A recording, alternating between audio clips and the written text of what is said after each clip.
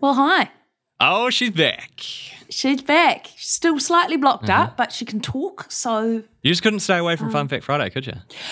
Well, also, you do a lot of crazy things when you get sick and you're just lying in bed for 3 days. So I felt like I had no choice but to come back.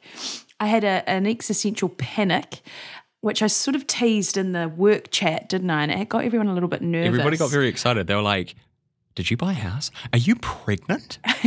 You made a life-changing decision, you said. You hammed it up, didn't you? All right, are you ready to hear what it is? Because you will all get everyone on the team will get very angry at me now that I reveal it. Yeah.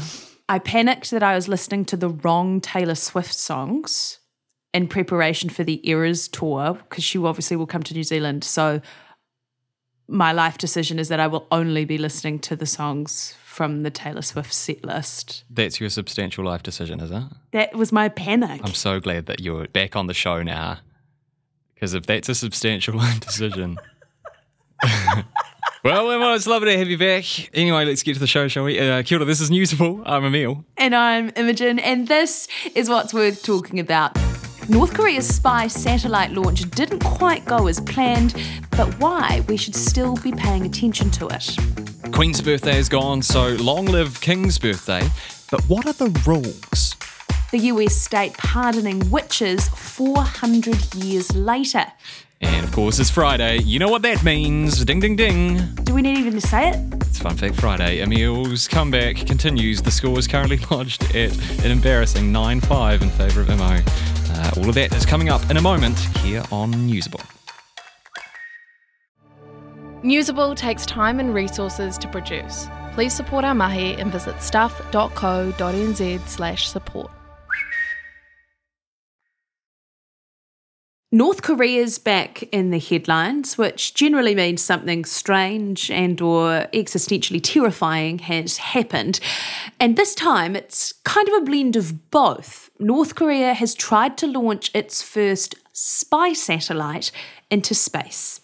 However, tried is the operative word there. The wreckage of the crashed satellite was retrieved by South Korean authorities about 200 kilometres away.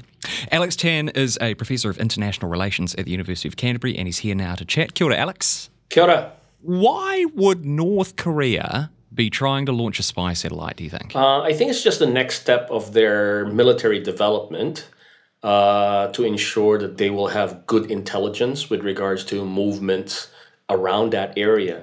And as you will know, the United States, South Korea, and Japan, they all have these military exercises. And for them, as a country as paranoid as they are, they'd like to get as many information for advance notice in case something happens. What does this tell us, Alex, about North Korea's technological and military ambitions? The ambition is very big. Whether their technology is there just yet, probably not quite. But they do have very ambitious technological, particularly with applications to the military, right? Because that country, North Korea, they have this military first policy. So everything comes in, it has to be the military number one. They are very, very ambitious. You can see, we've been having a hard time dealing with their nuclear problem, right? Alex, the satellite crashed, which in a sense is kind of amusing, kind of reminds me of the old Soviet jokes. But, how do you feel about this? Are you kind of like, haha, the North Korean satellite crashed? Or are you more kind of freaked out that they are actually trying to launch one in the first place? I think I'm more worried, and we can couple it with this joke about these very weak technologies. But on the one hand, if they are so imprecise and so uncontrollable, what if it lands in the middle of Seoul, right? So that's the danger, right? So for me, it's a signal of their ambitions, but it also signals that it's about a matter of time whether they break through and get that right, so to speak. There is more recent intelligence now that just came in. It's quite likely that part of the failure was they rushed this particular launch. But South Korean intelligence is also saying that watch that space because they're going to come at it again. Don't know what time but they'll definitely try it again. Alex, isn't this launch actually illegal? The UN has banned North Korea from doing ballistic rocket launches, right? Yeah, it doesn't matter for them, though. I mean, they're a rogue state, right? I mean, for a country that has nothing to lose, and also, again, like always wanting an attention, as you say earlier, that these are things to keep them relevant. Like, it almost feels like when the news cycle is kind of dying on North Korea, they'll come back and find something to make themselves in the news again. Alex Tan, thank you so much for your time. Thank you. You know what just doesn't roll off the tongue? Red lorry, yellow lorry? No, it's King's birthday weekend. It feels weird saying it, you know? Although I'm sure that's exactly what they said the first time that they had to change it to Queen's birthday. I wonder if they even had a public holiday back then. In the Cretaceous era, yeah. We're not here though to discuss the name of the monarch's birthday weekend. We are here to remind you about what happens on this public holiday. So go on, Emmo, what's going to be open? Well, short answer is essentially everything should be open. There's no obligation for retailers or cafes to be closed. That's reserved for Christmas Day, Good Friday, Easter Sunday, and half of Anzac Day. That's right, half of Anzac Day. Till 1 p.m, I think. Yeah, it's not a fun day to be working at a bar. Remind us too, what do you get if you work on a public holiday? You will be paid time and a half, and then you'll also get a day in lieu. A day in lieu. Yes. Is it lieu? Rolling into lieu? cash. Lieu? Day in lieu. Day in lieu. Day in lieu? Not a day in the lieu. I mean, depends on how you yeah. like to spend your working hours, I suppose. Yeah, or the night before the King's birthday, I suppose. Were you a big fan of working on public holidays? No.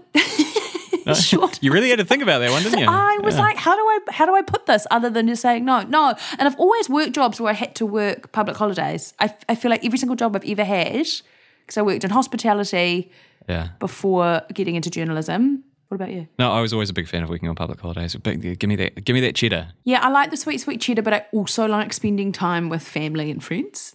Lame.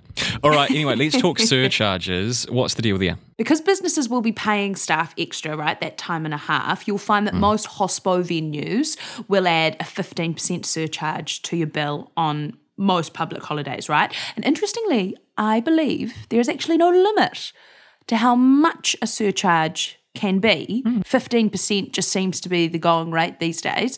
That surcharge, of course, has to be displayed, signposted, pointed out very clearly by the business that has decided to put it on. Otherwise, if they do not signal it clearly enough, they are breaching the Fair Trade Act. Furthermore, technically, surcharges can be added on any day of the year that a business wants, but the business does need to disclose the reason. And this is where it gets interesting. If you go to a cafe on Saturday or Sunday, say, this weekend, and there's a surcharge, and they say the reason is it's a public holiday, technically, wrong answer. That's not technically correct because the public holiday is Monday. So you would have the right to complain. I love that. That's an interesting fact. Like, I like the idea. And it's not even Fun Fact Friday segment. You're welcome. I like the idea of rolling up to a restaurant and it's saying there's a 20% surcharge. The reason being because I felt like it. That's why. What are you going to do about it? The more you know. I think you're conflating a whole bunch of issues. Don't want to be held to account on rising child abuse numbers. You can manipulate crime statistics. I promised I wouldn't have a tatty about gotcha journalism. Hang into the National Party's attack line there. I think that it would be a resignation offence if I didn't deliver tax reduction. I'm not worried about it at all. Nothing iffy in there. That sits with you perfectly fine. That's what we're focused on. Whatever happens in politics, the weird, the wonderful, the important, the thought-provoking, we got you. Listen to Tova wherever you get your podcasts. We're going to take you to Connecticut now because the US state is pardoning witches. Yes, you heard that right. Nearly 400 years after the fact, Connecticut legislators are formally apologising and clearing the names of the men and women tried and executed for the crime of witchcraft. Joining us now for more is Susan Haig. She's a journalist for the Associated Press based in Connecticut. Hello, Susan. How are you doing? Hello. How are you? Very well, thanks. Tell us where all of this came from. Why are we seeing these pardons now? This has actually been something that ancestors and history buffs, ancestors of witches, have been asking for years. A lot of people don't realize the witch trials happened in Connecticut before Massachusetts, which maybe you've heard of Salem, Massachusetts, and that's where a lot of witches were killed. But Connecticut was like decades before. And year after year at the Connecticut State Legislature, there have been these bills proposed. And then this year, it really gained a lot more momentum because people have really gotten into genealogy, especially during the pandemic.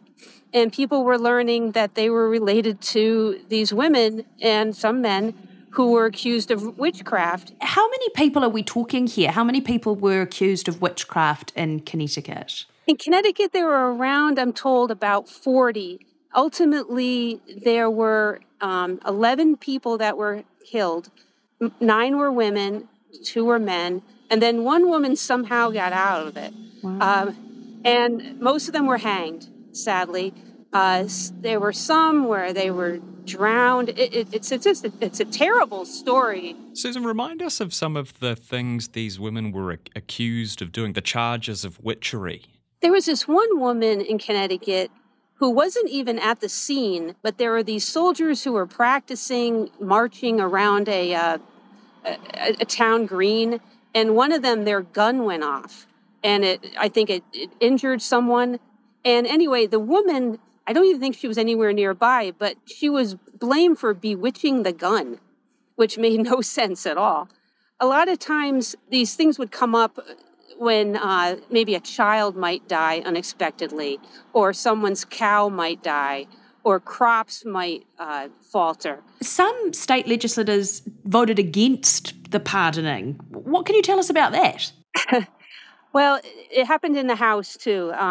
There was only one senator who voted no. I just looked it up. In the House, it was 121 to 30. We have 2 chambers.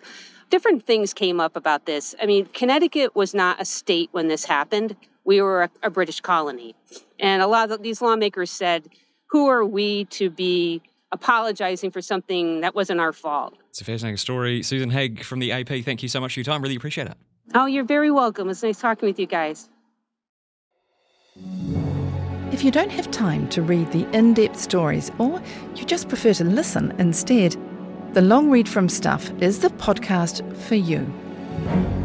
Each week we showcase one of our excellent pieces of journalism, telling important or entertaining stories from the world of crime, sport, history, culture and more. You also get to hear from the journalists themselves about how they uncovered the story and how it came to life. So for your weekly dose of long-form journalism, beautifully read, subscribe to The Long Read from Stuff wherever you get your podcasts. Well, you had a lot of time to think about Fun Fact Friday, didn't you? Well, no, I was just busy listening to Taylor Swift's set list. Oh, okay, so you haven't thought about it at all? No, I didn't. I came to work today in a panic. Really? Oh. Another panic. Okay, interesting. Yeah, that's convincing. I did, I promise. But the fact I have stumbled across is very good. All right, well, just reminding people, the scores as they stand are 9 points to Imo, I think. Is it 9 or 10? Oh, should we just round it up to 12? I'm ready. Between the years 1912 and 1948, there used to be an art category at the Olympics. Really? You used to be able to win a medal for painting, sculpture, literature, or music. What? Yeah.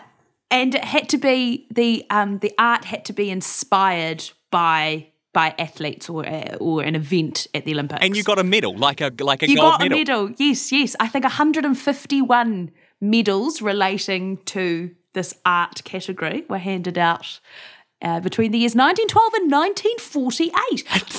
It's very, quite recently, in the big scheme of things, was the art category cut. Yeah, I love the idea of a tiny little weedy artist man smoking a cigarette with a pencil moustache being like, yeah, this is my Olympic gold medal. I'm an Olympian. So yeah, for charcoal sketching.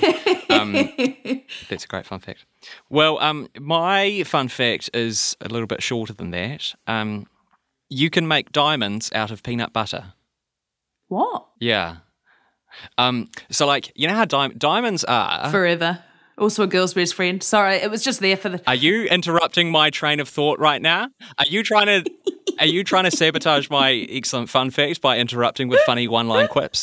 Is that not That's not something I would ever do. I don't know what you're talking about. So diamonds are pretty much made out of carbon, right? That has been subjected to a lot of heat and a lot of pressure deep within the Earth's crust. Peanut butter, interestingly, is a very carbon-rich food. So this dude who is a scientist at a university in Germany, he took some peanut butter and he took it to a lab and he replicated the extremely high pressure and temperatures that you might find in the Earth's crust. And hey presto, he made a diamond out of peanut butter. But it's not something I can do at home? It's not something that you could do at home unless you have a $40 million lab in your broom cupboard. Got a gas stove. And, a very clever scientist living there, Bean, might be able to do it. Also, I wonder, was it crunchy or smooth? That is such a good question. We will investigate and we will report back on Tuesday. But that is Newsable for today. Remember to vote for your favourite fun fact on the Instagram page. We are at NewsableNZ.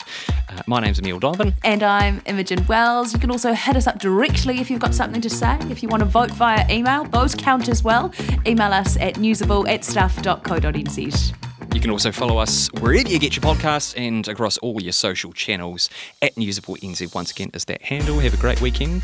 And if you know someone who won an Olympic medal for art, please get in touch.